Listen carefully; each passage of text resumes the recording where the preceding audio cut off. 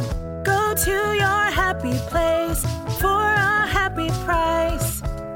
Go to your happy price, Priceline.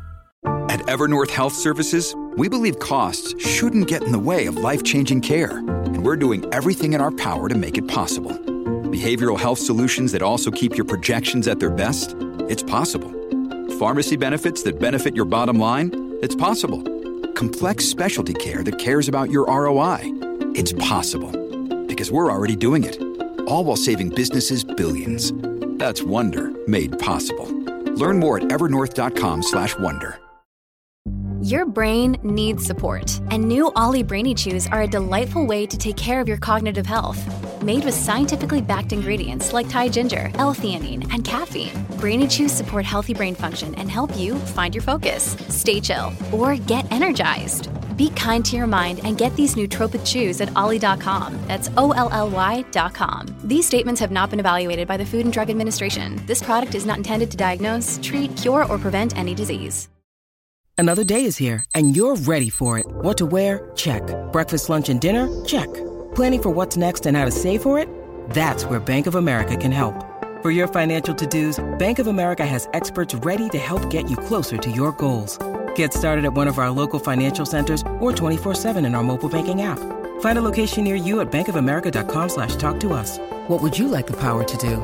Mobile banking requires downloading the app and is only available for select devices. Message and data rates may apply. Bank of America N.A., member FDIC. My entitled managers refuse to give me a meal benefit plan as I'm out in my city doing my job. So as a result of maliciously complying, I push them to not only get their legal team involved, but also forcing them to cave in and giving me, as well as my coworkers, the meal benefit plan that we deserve. Here's what happened. So to start off, here's a bit of backstory from a few years ago. I was working in healthcare. I was an HTA nurse, which around here is a nurse which travels around the city area doing health assessments which don't require a call from 911. My job was essentially picking up the jobs which do not require immediate response and try to treat the patient either at home or, if not possible, give instruction as to where they can get treatment for whatever was the ailment at the time. It was a job to assist people so that they wouldn't come to the ER with small injuries or illnesses that could easily be fixed and taken care of at a normal regular healthcare center. Also, my other part of the job was to go around and treat patients who might have IV treatments regularly or other like-minded stuff like that. Now, here's where my biggest issue came in. I noticed that as we drove around large areas from one patient to another, we had to stop for lunch at some point, and we would have to pay for our lunches from our own pocket, regardless of what it costed us. Now, this is common practice for something like the paramedics, as they usually eat whenever they can, and usually they're at some gas station getting food, so it's typically somewhere where they currently are and they just have time to eat. Now, with that in mind, I usually read the contracts pretty carefully, which comes from my previous career as an engineer, where I had to make foolproof contracts and avoid stepping on traps. And our healthcare union had negotiated that if your work requires a certain amount of time traveling, you should be entitled to a tax-free meal benefit. Now, I wasn't completely sure about it, or if that particular statement would apply for the job I was doing, but I decided to ask stupid questions about it and eventually force my supervisor to contact the management just to get a statement on the issue at hand. From the management, it went to the legal department and they began to delve into it, and it lasted for weeks. And this is because they couldn't outright deny it, and they eventually came to a conclusion that it could not be applied to the job which I had. Now, I was a little annoyed at this, but I decided to not contest it any more than that. But that's when another statement, which the union had negotiated for us, came to my attention, and that stated that if we have an office or a station, as well as a social space where we can warm up meals in like a microwave or a coffee maker, then we are entitled to have lunch break for about 30 minutes a day at the regular office where we leave every morning. And just to kind of recap, I mentioned earlier that our area is rather large. So if I was working on northern parts, for example, it could take about 2 hours to drive there, spend 4 hours with the patients around that area, and then drive back to the station in an 8-hour shift. So I agreed with the bosses that I would drop the issue with the meal benefit, and I will then instead eat at the office. And they agreed to this as well. I even got this in writing in an email, stating that I could do this. So moving forward, not every day, but a few times a week, when I was assigned to some faraway area, I jumped into the car, I drove there, and did maybe one patient call. Then I had to hurry back so I can begin my lunch break, take my 30 minutes to eat, and then drive back to do another patient, and then drive all the way back. That's a lot of driving, and it's a big waste of time. Eventually, after doing this for a while, I was confronted about this, and I just simply explained that because I can't afford to eat lunch every day, I just have to eat my own cooking at the office. And as we don't have a meal benefit, I'm practically forced to drive back and forth so that I can have my law-abiding lunch break. They were absolutely dumbfounded at first, but they could not squirm out of it in the slightest. Now, the common practice for who knows how long basically was that the paramedics and anybody else just kind of went along with it and paid for their own meals, as they literally didn't know any better. They had always had the possibility to go back to the station to eat, and I'm quite sure that we were all entitled for that meal benefit since it is prescribed by law, plus the union agreements in a way, basically stating that if you can't eat in a regular way at the office, you should and are entitled to a meal benefit instead. But up until me, literally no one else contested this in the slightest. Now, since they were so dumbfounded, they actually asked me to not do that in the future, but I responded to that by blatantly asking them if they're going to give me a meal benefit of any kind, because if they don't do it, I'm entitled to come back to the station and eat for my 30 minutes. Now, the discussion went on a little bit longer on this subject, but eventually they caved in. They arranged the meal benefit for every nurse and paramedic on the department, as they couldn't find a way out otherwise, and they couldn't have us driving back and forth and not performing our job in the slightest. So thankfully, in the end, I don't have to do all that useless driving, and now I get a meal plan simply because I decided to maliciously comply. Yeah, this story alone is why unions exist, because otherwise people get taken advantage of. There's a time and a place where unions are very useful, and this is literally one of them. The original poster probably cost them a lot of money just to teach them a lesson and explain to them, hey, if you want me to eat at the office, it's gonna cost you a pretty penny. So I really think it was cool to see this original poster stand up for themselves, because having to drive back and forth like that is seriously not worth the cost. And if they had simply just given them the meal benefit plan like they asked in the beginning, they literally could have avoided all of this trouble in the first place. My entitled cousin claims that she spent some quality time with my boyfriend who passed away last year, and I'm not sure if she said this just to be mean or to try and hurt me, or if this really is the truth. And at this point, I don't know what to do. So almost a year ago, I lost the man that I consider the love of my life. He passed away in an accident unexpectedly. It was tragic, and I went into depression. He was the man I wanted to call my husband and have a family with. There were so many things we wanted to experience together. I just couldn't deal with it, and the pain was very strong. Thankfully, I had a few people who were there for me. I also went to therapy, and it really helped me. It still hurts a lot, but I'm doing my best to get through it. Now, here's the issue. I have this cousin who I see from time to time, but I don't really get along with. She only contacts me when she needs help with something. She used to have a lot of issues and trouble that she continues to struggle with to this day. So I used to feel a bit bad about her, and I would just try to help her out a little bit. 2 days ago, she called me because she wanted to know if I could take care of her kids, and this was just going to be for a few hours. She is a single mother of 2. I told her that I couldn't do it because I had to study for an exam, and right about then, she started to get mad. She went on a rant and told me that I was a jerk, saying that I was lying and things like that. I told her I was done with her and her insults, and right as I was about to hang up, that's when she told me something that absolutely ruined me. She said that she spent some quality time with my former boyfriend for 3 months, and that was all the way up until the day that he passed away. Now, when she said that, I just couldn't believe it. I was in disbelief. I was completely shocked, but I didn't know if it was true or not. I told her to shut up and that it was all lies. I then said that she needs to take her medication, and then I just hung up on her. I started to cry. I was in so much shock. I wasn't ready for that. I know she has some bipolar issues, but I also know for sure that she has spent some quality time with plenty of people who've been married and taken men as well away from their wives in the past. I am so confused. I have such a hard time believing that my boyfriend would have been able to do that to me. He didn't even like her, and she didn't like him either. I don't think she was his type, and he told me she was bringing up too much drama. If it is true, I never saw or noticed anything. I can't believe it, but it put some doubts in my mind. I'm feeling lost and confused now. Is she lying? Did she invent this because she wanted to be mean or just to hurt me? What should I do? There are 2 possibilities here, and both of them really do not reflect well on your cousin. For starters, there's a good chance that she said this just to be mean. She wanted to think of the worst thing that she could think of just to try and hurt you. And she knows that you're mourning the loss of your boyfriend, and she knows that if she said that she had spent some quality time with him, that would absolutely destroy you. And by the way, this is over you not babysitting her kid for a few hours. I'm starting to figure out why she's single, by the way. Hopefully you are too. The other possibility that I honestly don't believe is that maybe she did spend some quality time with your boyfriend, but still that only reflects badly on her. And based off of what you're describing, I just don't believe that that might be the case. Your boyfriend clearly did not like her, and it sounds like he recognized her as just a drama magnet. There's also no way of corroborating that kind of claim, and in my opinion, there's no point in trying to dig deeper into that. So instead of asking if this lady's lying or not, I think you need to ask yourself, why am I still in contact with her? She is clearly trying to manipulate you and use you so you can be some kind of free babysitter for her, and even if she did have a thing with your boyfriend, she only brought it up to try and hurt your feelings. So I would honestly start the process of removing this lady from my life for good, and that's regardless of what the truth is. Honestly, I am so sorry that you lost your boyfriend, but you're going to be so much better away from this crazy cousin. She does not have your best interest in mind, and in my opinion, it really seems like she is just trying to hurt you. Thanks for watching. When you subscribe, make sure to hit the bell to turn on notifications so you never miss a video. To finish listening to all the stories, use the playlist at the top of the description. And if you like Am I the Jerk, you're probably going to love Am I the Genius. Check it out in the description below and subscribe.